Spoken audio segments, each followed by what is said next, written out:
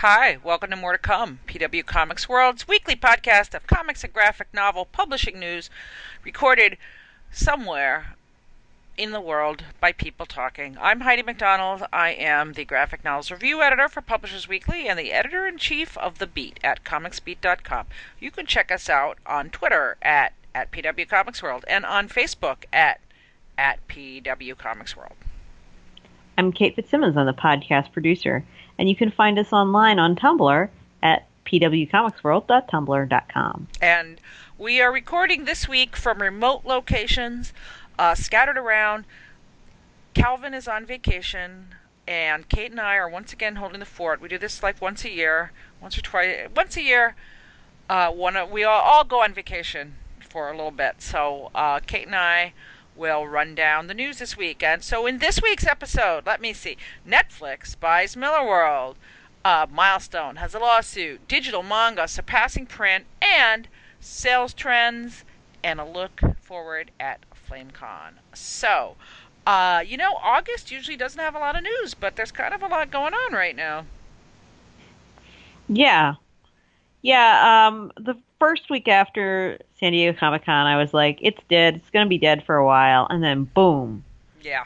Everything went back into full swing. It did. It seemed like a lot of seeds that were planted have come to fruition. So, Netflix made its first content acquisition of all times by buying Millarworld, which is Mark Millar's suite of comics that includes, it sort of includes Wanted and Kick-Ass and things like Nemesis. Let's see, what do we have? Like Jupiter's Children, Huck.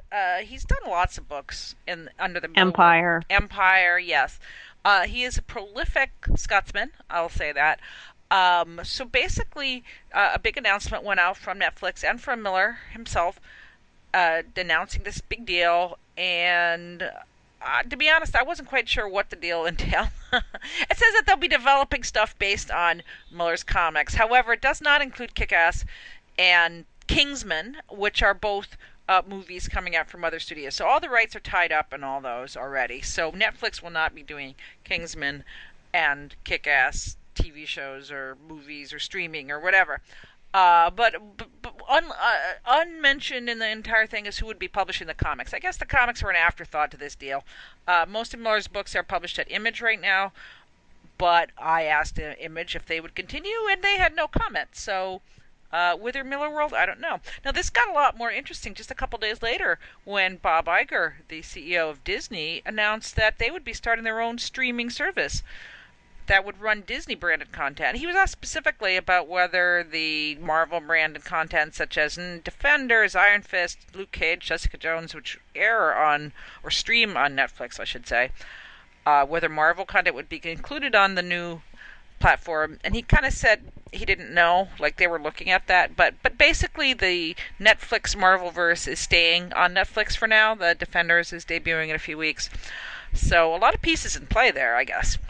Well, yeah. I mean, also they've got the entire Star Wars thing that they've got on there. I mean, they have pretty much all. They have all the Clone Wars on there, which is a big property. Like, you just wonder what's going to stay, what's going to go. Yeah. Well, for one thing, Heidi. Yes. Heidi, what are you doing? I'm not doing anything. Something sounds like you're swishing something around in the glass. One thing that that Netflix mentioned is that Disney mentioned is that Star Wars, excuse me, let's stop entirely. Okay, so 3, 2, 1. Okay. One thing that was mentioned by many of my commenters is that, if you have little kids, they'll watch the same thing over and over and over again. So Disney already has Disney XD, they have the Disney Channel, they have the ABC Family Channel. If they have a streaming channel that has Frozen 2 on it, and all these movies that their children are essentially babysitters, it could be very popular. I personally think that if there is some kind of mega Disney streaming service, it will absolutely include Marvel and Star Wars at some point, because why keep the gems in the crown away from your platform? And people are not necessarily going to pay $10 a month unless they're getting something that's really worthwhile.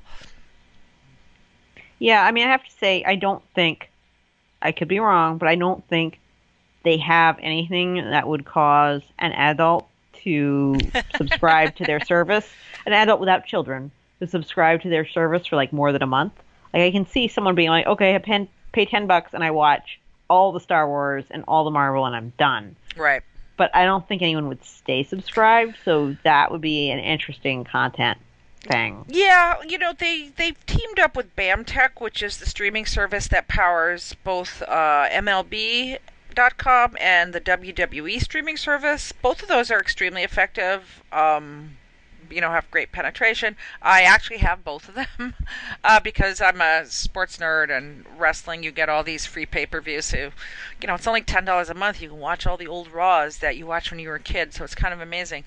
I don't know. Disney's as strong a brand to me as WWE. So this fragmentization of our streaming will continue. But meanwhile, Netflix will be streaming Mark Miller. So. Well, I don't it's think a that's an amazing trade-off, but then again, hey, no, it's not that I don't like all his comics. He varies. He varies in my opinion in quality. Absolutely. Like sometimes he gets very impressed by the fact that he can say bad words. Yes, absolutely. He's very juvenile in some of his work, but I think one of the aspects of Miller's output that probably influenced this is the fact that Old Man Logan and Civil War are two of the Marvel properties that keep selling and selling, and the movies that were based on them got amazing notices as well. People mocked Mark Miller, but aside from Kick-Ass 2, which really wasn't that bad of a movie, although the comic was pretty egregious, I will say, like all the movies based on Mark Miller properties have been very well reviewed and have kind of stood the test of time. Wanted is definitely one of the better kind of secret assassin ninja with Angelina Jolie movies of that genre. And Kingsman was a surprise hit that everybody found quite entertaining. So, the guy's got a pedigree. Except for that one scene, but never mind. Yeah, he has a pedigree. I would say he's definitely a creator to pick and choose from, and the studios have clearly picked and chosen.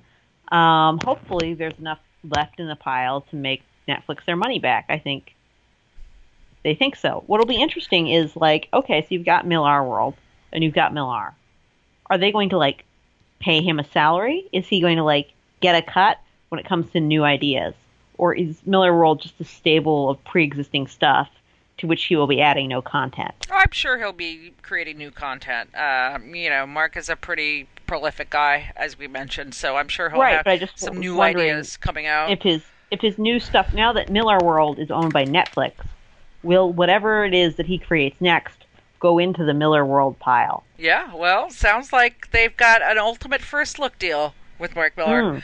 So... the one, like I said, both announcements were incredibly vague on any sort of details. However, Miller did mention that he was going to reestablish his trust where he's trying to renovate a small Scottish town near where he lives. So, however much money he made off of this deal was enough to rebuild a small Scottish town. So let's keep that in mind. That's a lot of money.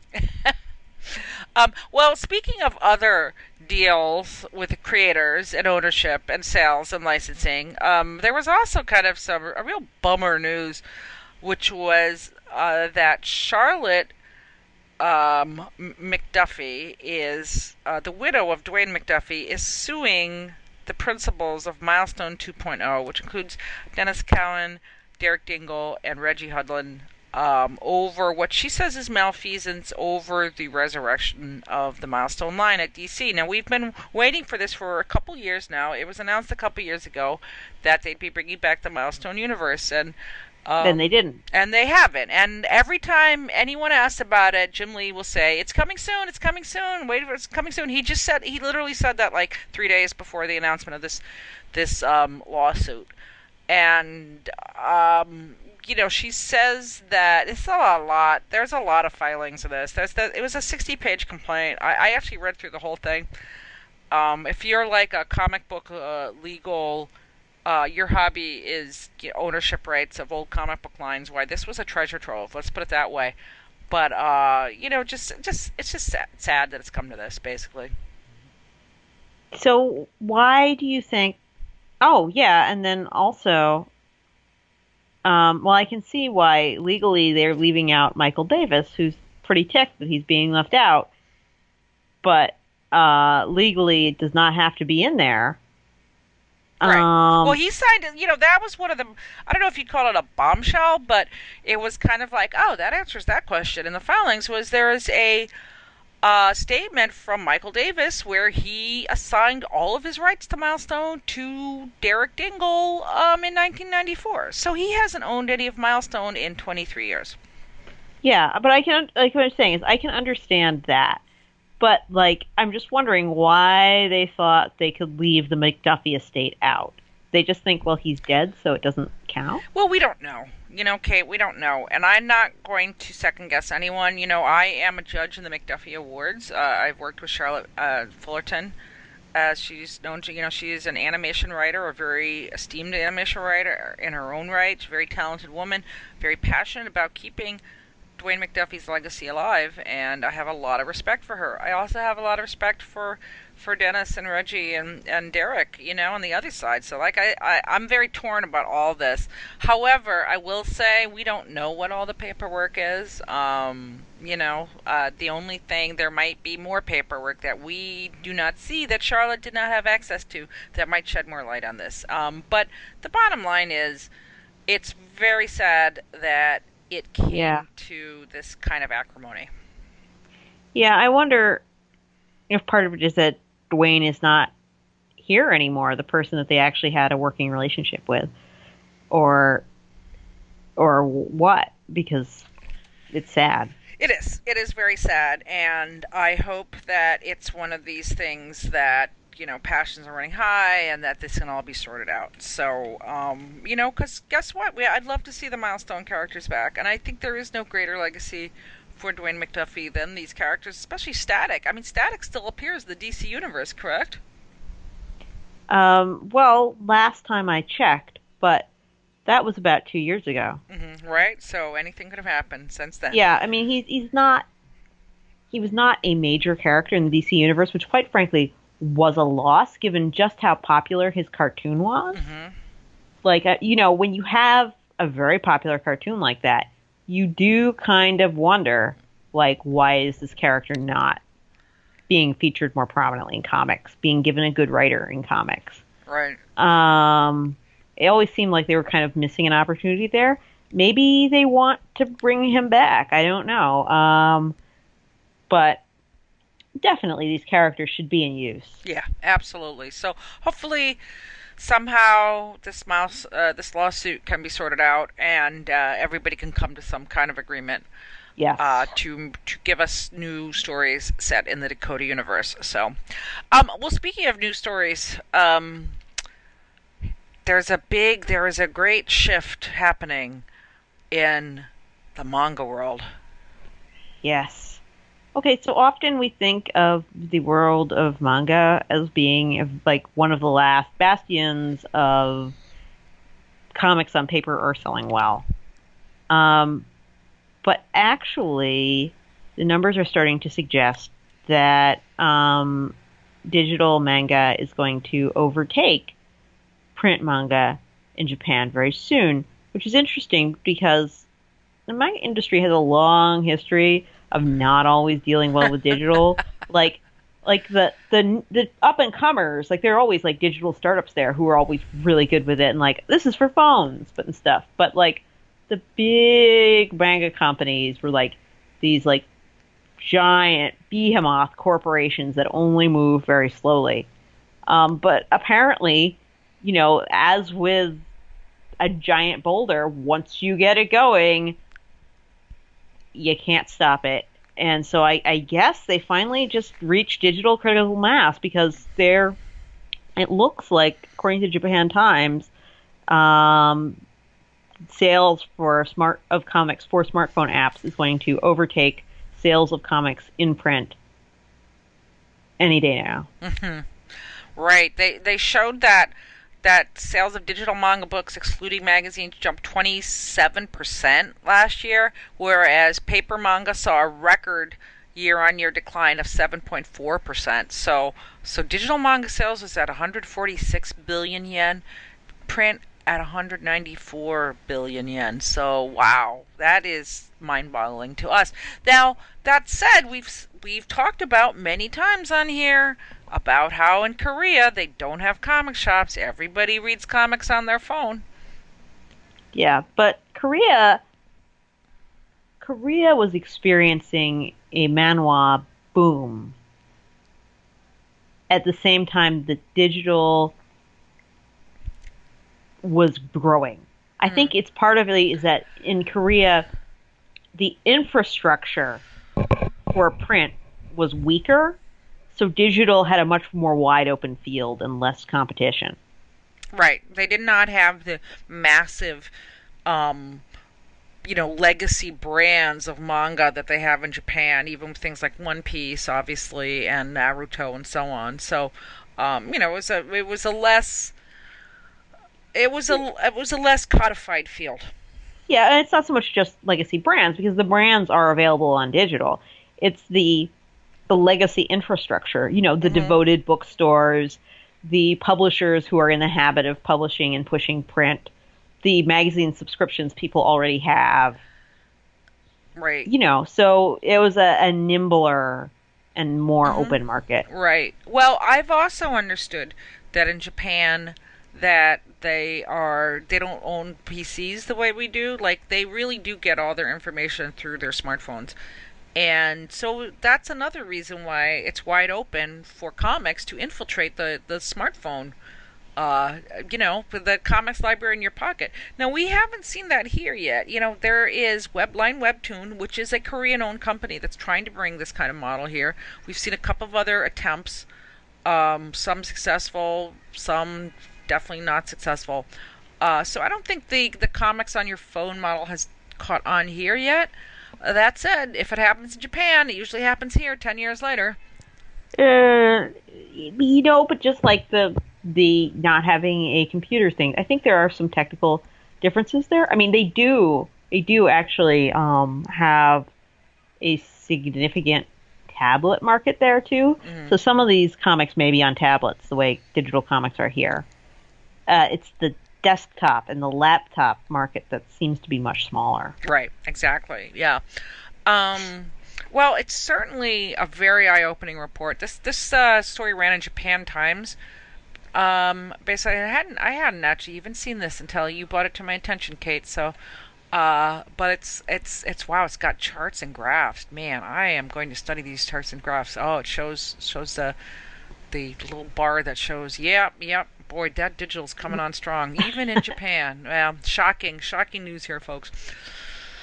Well, speaking of sales, I have a sneak peek at as you listen to this, it'll be Friday, and so the Diamonds sellers for July will be coming out. And, we've been talking quite a bit about the softening of the comics market here in the United States. And these numbers are still not that awesome.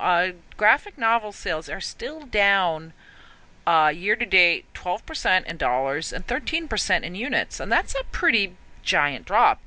With total comic sales are down almost 9% in dollars and 3.4% in units. So we are definitely seeing a softening of the comics market here in the U.S. And even with the much vaunted graphic novels, has anyone come up with a reason for this decline? Well, I would be very interested to see the digital sales. I would be very interested to see whether those are lost sales or whether those were converted sales. Well, that's interesting because Amazon definitely, which is the biggest seller of books and digital books. And of digital books. Yes. Now when you click on something on Amazon, it goes to the Kindle first. It does not go to the print version of it. So you have to actively click on the print version if you want to see the price for that. We have not noticed, all of the studies that we have, all the observational evidence, what we've seen is that people here in the U.S. still like their print comics. They like to hold the book. They like to experience the artwork on paper. They prefer the way that it's seen. Digital is seen as more of a disposable.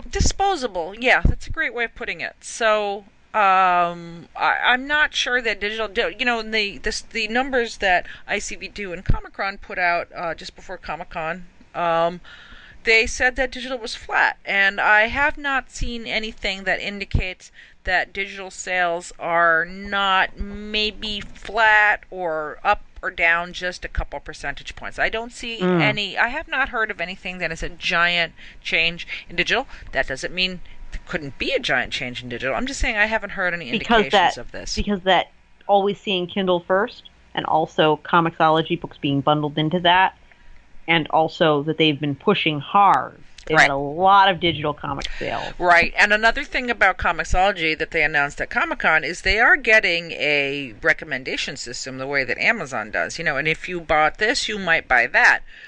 They're greatly strengthening the algorithms that they use for that, which is really a boon to... Yes. Instead of just suggesting new books from the same series, right, they're suggesting other stuff as well. Right. And of course, Amazon's algorithms for things you might like are, deadly. Like if you like one pair of shoes, they are just going to keep showing you shoes until you buy shoes. And I know this from personal experience. You can delete something from the things they're considering. When they give you'll like this, then you like that. Oh, really? So I can stop getting them to show me that one pair of shoes that I fell in love with but can't afford?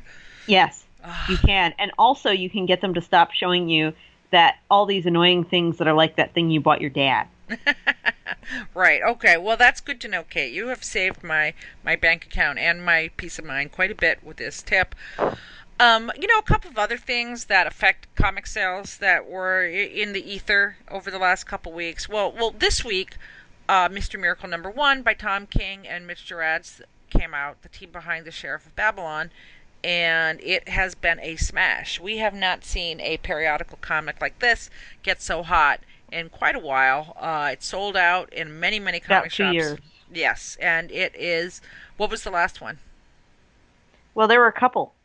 I would say first few issues of Squirrel Girl where people were just wowed. Yeah. Some, I would say, certain chunks of Hawkeye, certain chunks of Saga, depending. Stuff. It's big. But I would say we haven't seen a #1 like this take off, really. It's only been 2 days. And it's not part of an initiative. Yeah, it could be dead next week. That's what makes it big. Yes, it's not part of an epic changing whatever. It's just this comic is hitting big. Right. Well, it's a comic that's selling because it's creators that people want to read on a character they want to read about. It's a take that they like, and Tom King. I'm waiting for that. Okay, try that. Start again. Tom King. Tom King has become really a very reliable name, or at least a notable name. With the Sheriff of Babylon got him a lot of attention. Of course, his work on The Vision, which came out last year, that was a book that didn't have huge sales, but everyone who read it loved it, and the trades have been selling very well. So this could be his big break. Well, I would say he's already writing Batman, so I would say he's already got his break. But I meant sales wise and word of mouth. Yes, the publisher caught on to him before that because they're like, hey, have Batman. But as far as you said, the sales and the word of mouth on this is remarkable. Yeah, I think it's not so much a break as just proof that probably a couple things. Probably stores underordered this book. Probably people didn't have it on their pull list. Probably it flew under the radar because it wasn't an event and it wasn't like a Rebirth or a Marvel whatever. And it didn't say Batman on it. And it didn't say Batman. It's Mr. Miracle. It's an old Jack Kirby character. So this is the incredibly healthy kind of periodical surprise. Yeah. But it happens so rarely. That's the thing. It's like you say, this hasn't happened in 2 years. So, well, an event, a surprise, and an event is a surprise and an event because it's relatively rare. Right. We would not be surprised if this was something that happened frequently. Right. That's true. Yeah. So, well, I mean, good luck to Tom. I think he has earned this kind of respect, definitely with the vision. I think that was the one that kind of made people say, wow, this guy really rethought the vision and made him amazing. So he could probably do the same for Mr. Miracle. And I get some review copies of DC Comics, but this comic did not come. I didn't get that or the Elmer Fudd Batman team up, also by Tom King, that people have been raving about as the I comic of believe the we year. have the Elmer Fudd Batman in the office, Heidi. Well, it wasn't in the pile that I looked at, so it got spirited away. What can I say? Aw. But anyway, it's nice. It's nice to see a good guy like Tom King get this kind of attention. Yeah, but the periodical, like 2 years ago when Calvin was on vacation, Kate and I did a long talk about the periodical comic. It was called The Fate of the Floppy, and we both talked about our experience with it. And that's episode 167, by the way, if you want to go back and listen to it. I think it's still a very cogent conversation that we had. And, it, you know, I don't know. All signs point to the periodical comic still being a little bit of an endangered species, I think. I mean, I don't know, endangered species is the word. I think it's experiencing market contraction and consolidation. Let's put it that way. Right. That's It right. was a niche product to begin with, and now it grew, and now it's sort of a niche product again, maybe. Yeah, and there's bizarre stories that came out. Like this week, there was kind of an investigation of why there's no Fantastic Four comic. Well, to be fair, the last time the FF was published, it didn't sell very well, and Fox put out a Fantastic Four movie that was really bad. So it Yeah. wasn't really on the upswing. It was sort of universally hated. Yes, it was, and in the course of this investigation, for the first time, Jonathan Hickman, who was writing the FF when it disappeared, confirmed that the reason why the comic had been canceled and many of the licenses had been pulled was that it was a Fox movie, and Marvel does not want to promote the characters that are owned by Fox. This has also affected the X-Men, but they are so popular that people, Marvel can't entirely do away with the X-Men. But they keep trying with the Inhumans. Like, the Inhumans at San Diego, the Inhumans were everywhere. And, I mean, have And you... no one cares. I know. Have you seen the trailer for the show? Have you seen the wigs for the show? I don't know. I don't even know her name, but the woman who plays Medusa said it was like having a dead cat on her head. And Jeff And Loeb... she's Medusa. Her powers are her hair. Yeah. How could you not get a good wig for Medusa? Well- What are you smoking? Well, Jeff Loeb, who runs Marvel TV, came out and said, it's not finished yet, people. Give us a chance. And I felt a little bad for Jeff because, he's turned out some pretty good TV shows in his day. Some not so good, but the guy definitely knows how to make TV. And, sometimes you can't make chicken salad out of chicken feathers. So good luck with that, Inhumans. I just feel like the Inhumans and the attempt to push the Inhumans is somehow cursed. Yes. Like everything it touches turns to dirt. Yeah, well... I don't know why, it just does. Well, there hasn't been, the comics are not selling that well. The Royals wasn't selling very well. They did all these individual books based on the characters, and they also been going down the charts, and the They TV show... stuck Johnny Storm in it, thinking, hey, people like Johnny Storm, maybe they'll buy it. Yeah, nothing has Yeah. worked. You know what? Maybe they need to put Tom King on the Inhumans. Let's have some simple ideas. Maybe that's what we need to do. But, yeah, I mean, this What kind of talent are they putting on the books? They had some, listen, they had the Royals came out, was Al Ewing, who's certainly a very respected writer. I do not recall the name of the artist offhand because a lot of Marvel's artists, to me, are not as notable. But, they gave it a fair shake. They had Warren Ellis who's writing Karnak. I mean, it's not like they haven't given it a shot. It's just nothing seems to have taken. Yeah, I mean, at a certain point, it doesn't matter how much you like the Metal Men. If you, no matter who you put on it, people are probably not going to buy it. Right. Right. Well, there's so many different things at play in this whole world of comics publishing right now, Yeah. and in the case of Marvel, things that we don't even see happening, like this whole Fantastic Four mess and whatever is driving this Inhumans push and all of that. So, And speaking of things that are probably just never going to sell, there was a look this week. Was it this week? Yeah, it was this week. At what sells and what does not sell at Image Comics. well, that was a creator named Rich Tommaso who put a post up on Facebook that was. We see these periodically, and your heart goes out because it's basically saying he's had it, and he even mentions feeling suicidal about this. But like the sales of his new book, which is called Spy Seal, just did not meet his expectations, and he's very, very despondent over this. And it drew a huge response from his fellow creators who reached out to comfort him. Drew a ton of think pieces and hot takes and cold takes. And this is Rich is a very talented guy. He's worked quite a bit in the indie world, but I mean more like the literary indie world. I know he had some books come out from Fantagraphics, and he's worked with them, but he's also worked with Scholastic and pretty much every publisher out there. The guy has a really beautiful line. He can draw pretty much anything, and yet you see at midlife, in mid-career, someone looking at their sales and just saying, what am I doing here? Yeah, well, I mean, I have to say, having looked at the pages of Spy Seal, I don't know it's a good fit for Image. And I don't know that Spy Seal is the most commercial use of his talents. I mean, obviously this man is probably not suited to, say, superheroes, but I could see, like, literary adaptations from him selling really well.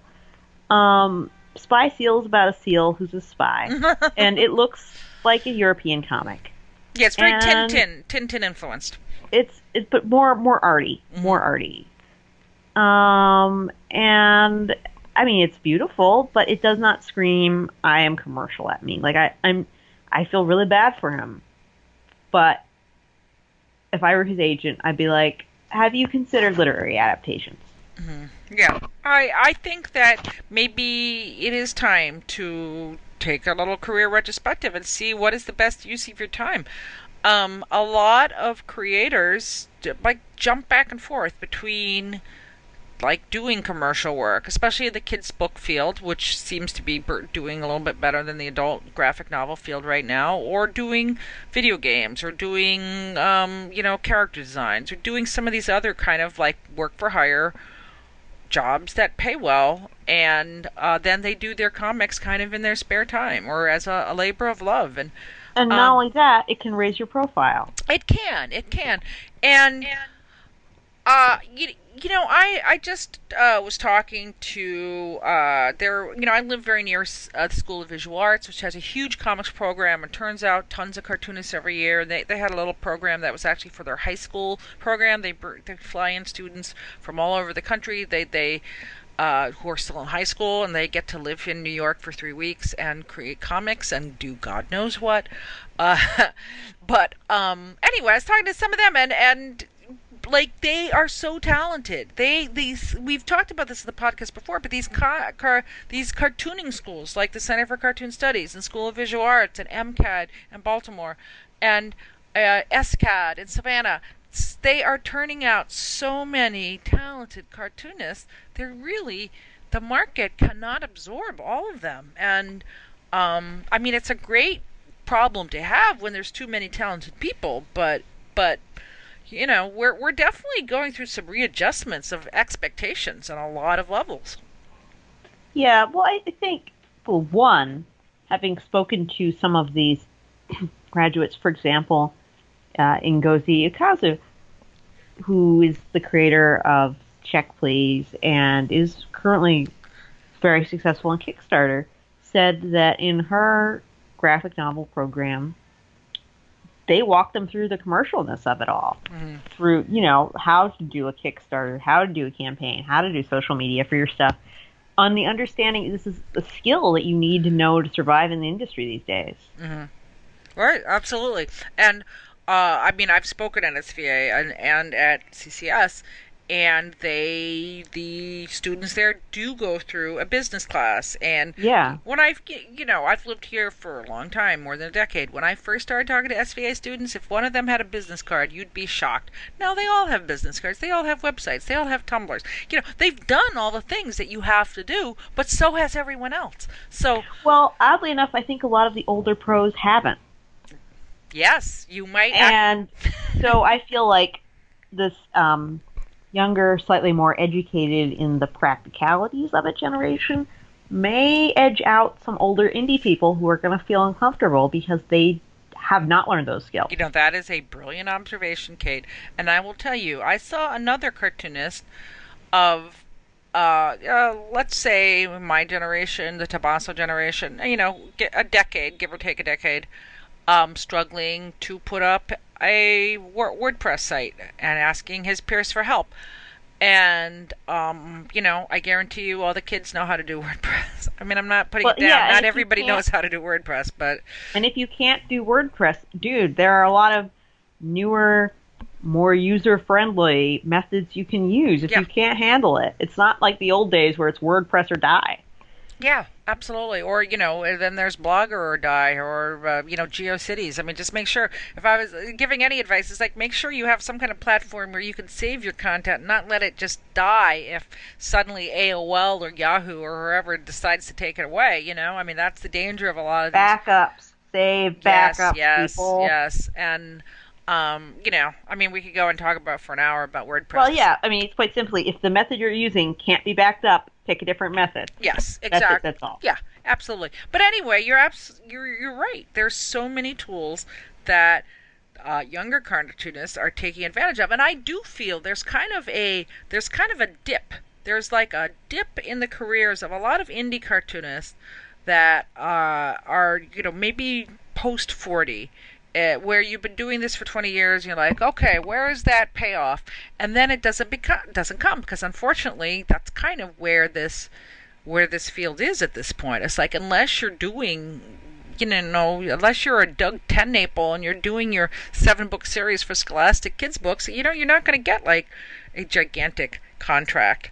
So I think a lot of people are feeling kind of frustrated and they're caught in this trough.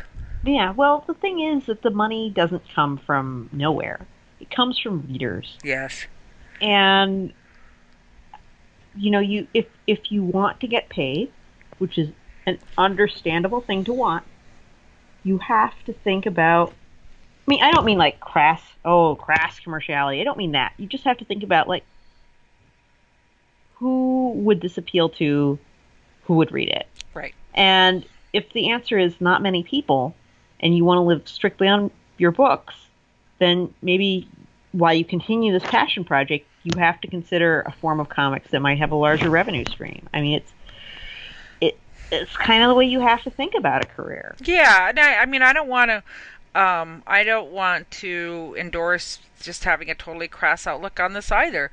But at some point, just having Image on the title does not mean that it's going to sell a lot of comics. And I credit Image for putting out cartoonists like Rich Tommaso and like Ted McKeever. He's another one who's retired because he felt he wasn't finding his audience. He's also in that kind of same age group also.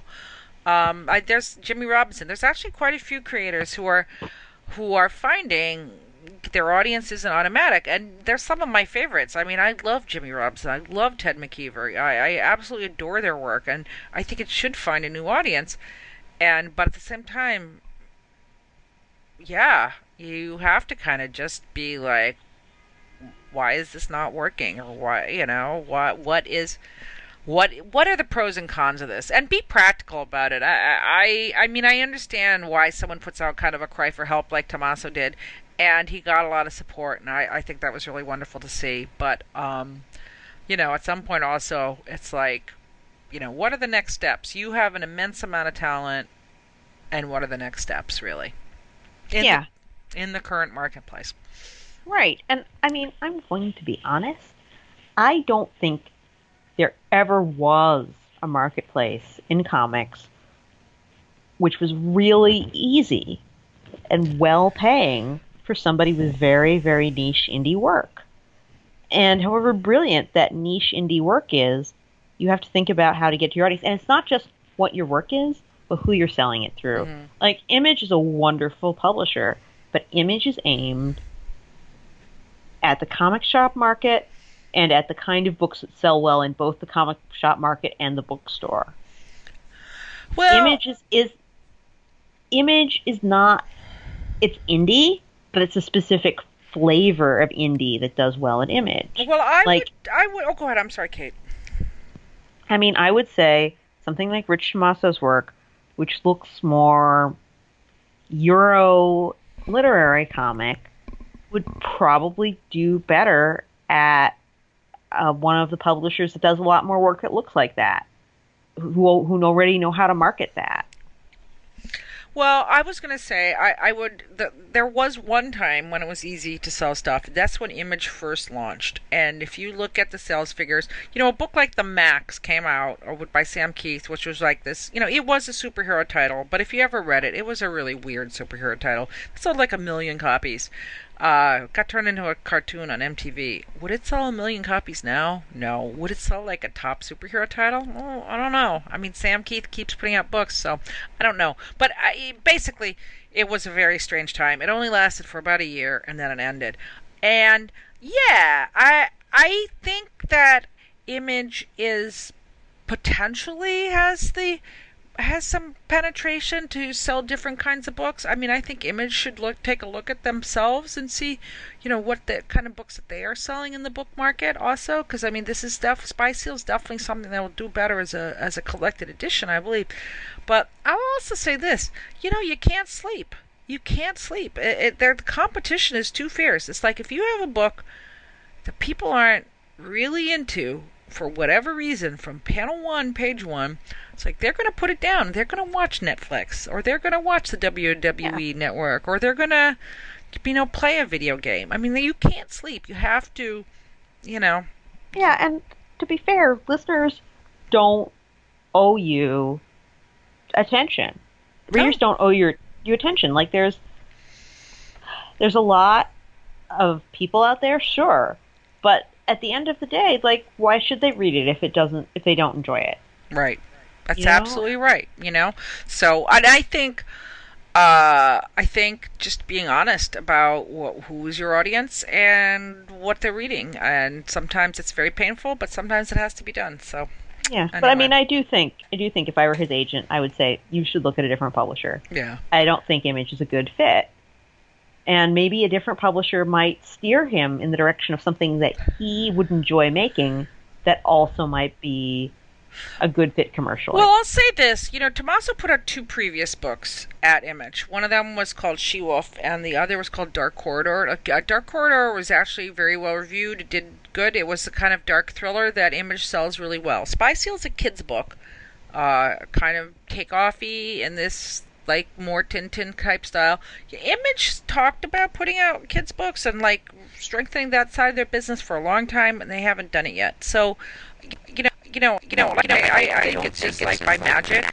That's not like people think of, Image puts out some pretty good kids' book. It's more of a, there needs to be some groundwork. There needs to be some recon, and it's not just going to happen by magic. So. No, it does not happen by magic. Yes. So, well, anyway, looks like we are getting down to the wire here. So, Kate, you have some briefs this week, or a brief? I have a brief. So on this podcast, we have talked about pioneering shoujo manga creator Moto Hagio, who created comics that looked like pure sugar, but read like gauzy psychological horror. And they're really, really brilliant works. She's won a lot of awards.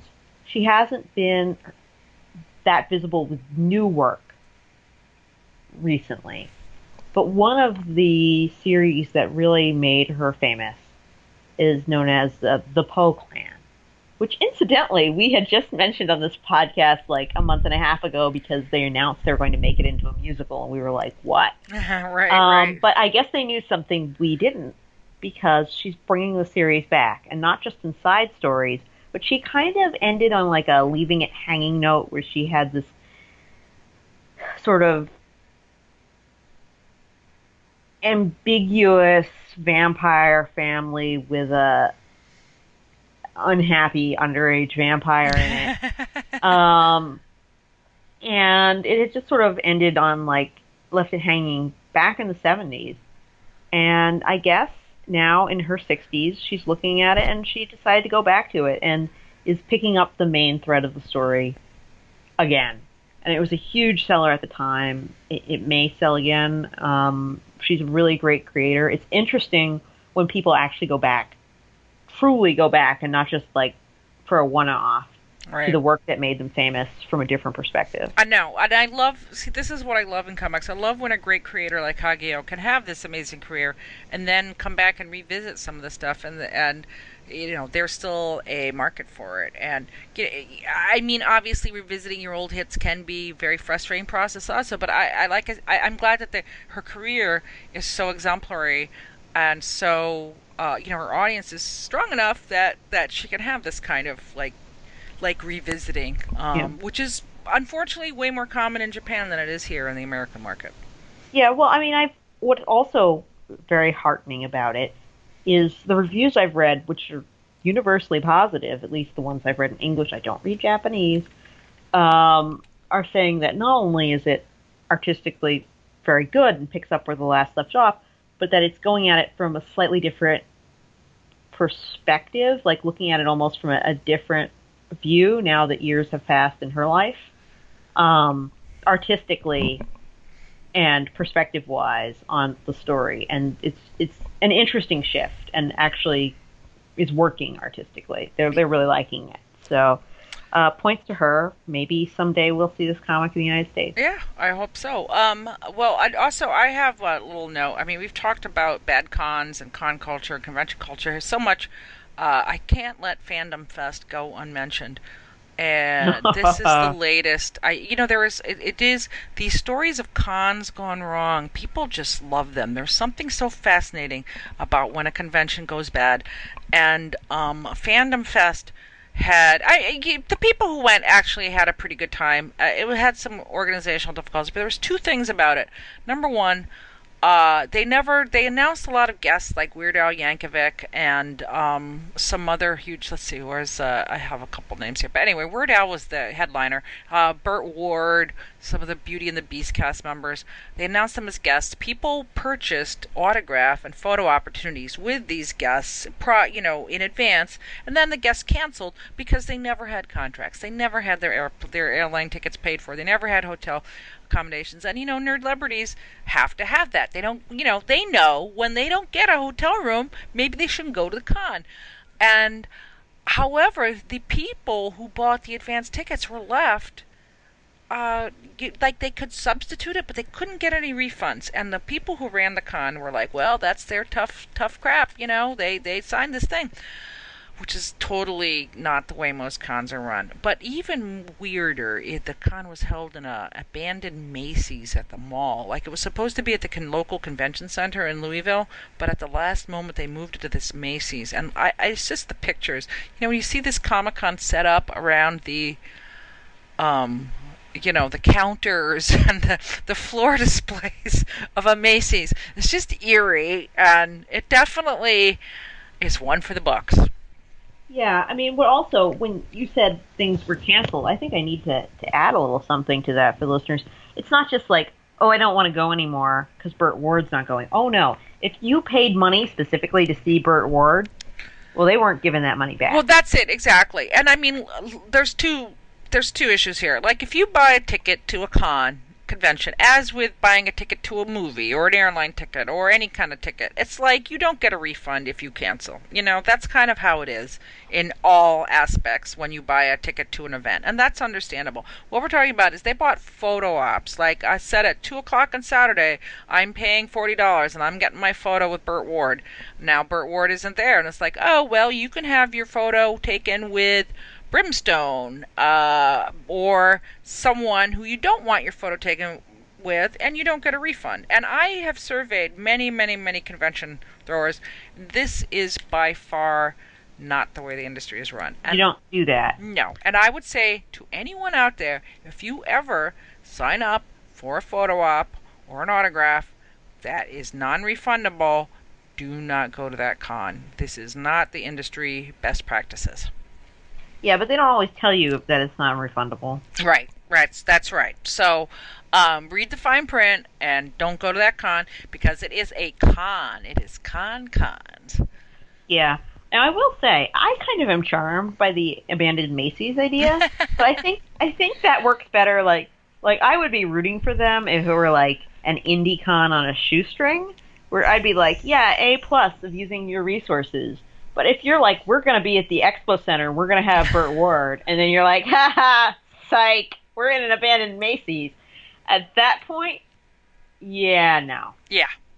Well, you know what, just before we sign off, just a very quick plug for FlameCon, which I don't think... A small con that goes well. That goes brilliantly, and it'll be held not this weekend, but in 2 weeks. It will be... 19th and 20th. Yes, and the location is... Do you know the name of the hotel, Kate? Or it escapes me, but it's on Adams Street in downtown Brooklyn. Yeah. It's right near the courthouse and a beautiful neighborhood with lots of food. Yes, it is. It is at the... Hold on, I'm looking it up, and there is lots of food. That's for something that Heidi is always very big on. It is... Well, they don't say right on the front page where it's held. God darn it. Well, it will be at the Brooklyn Bridge Marriott. There you go. And it is billed as FlameCon, the world's largest queer Comic-Con, and it is incredibly inclusive, incredibly diverse, and incredibly fun. So, yeah, I've been there both years of its operation, and I enjoyed it very much. I am moving heaven and earth to make sure I can get there on Sunday. Well, it is worth it. Yes. Well, hopefully we will both be there, and we will. In the past, we brought you some interviews from FlameCon, so hopefully we'll have some more. So, but yes, check it out, FlameCon, a good con. Well, that's it, Kate. I guess we managed to survive a week without Calvin. Yes, we did. And even when Calvin returns, there will be more to come.